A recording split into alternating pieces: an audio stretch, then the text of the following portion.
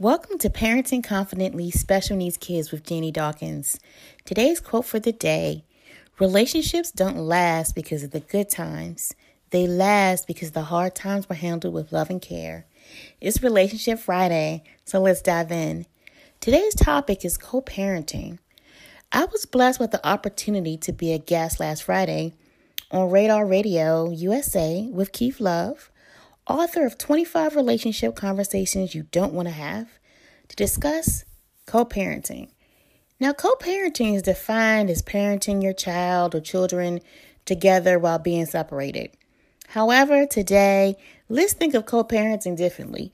Let's think of it as a process that all parents should have to do to be on the same page to parent their child. So, having a child with special needs can place a strain on any relationship, especially if responsibility is not shared and frequent conversations are not happening just to discuss what's going on with your child. So, here are 4 things that you can think about. 1, make a formal agreement to commit to co-parenting, which means that you have an open dialogue with your spouse or your ex, depending on the situation, keeping them updated on what's going on with your child. If they're going to therapy, what the therapist is saying, keeping them in the loop of what's going on. 2, rules should be consistent and agreed upon at both households.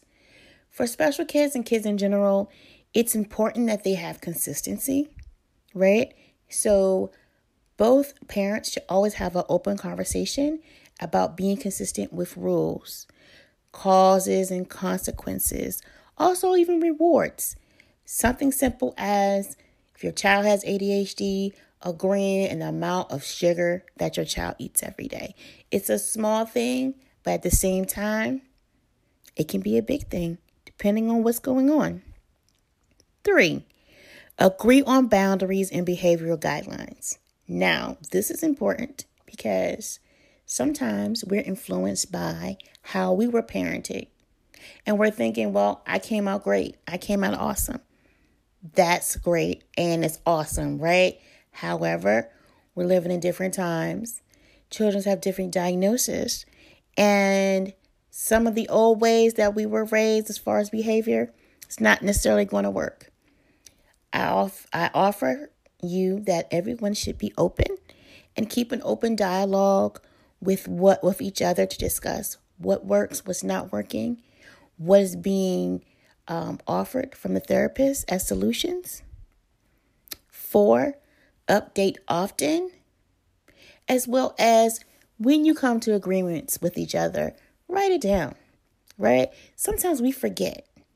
And then later on, there is a situation or problem, right? But if we write everything down, we can look at it, we can reflect on it, and we can talk about it if it works. We can talk about if it doesn't work. Also, updates will include checking in with each other to ensure that you are being balanced parents. Especially if you have more than one child. Who's doing what. That way, it's being said instead of assumptions of who's going to do something, which leads to a little bit being upset because you assume that someone was going to do it because they should have known.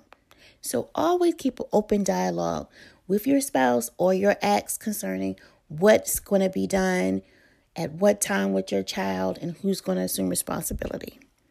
So that's it for today. From one parent to another, you are wonderful. Always remember to be patient with yourself and child. In this case, your spouse or your co-parent. Please follow me on Facebook and Instagram at Jeannie Dawkins. You have a blessed weekend.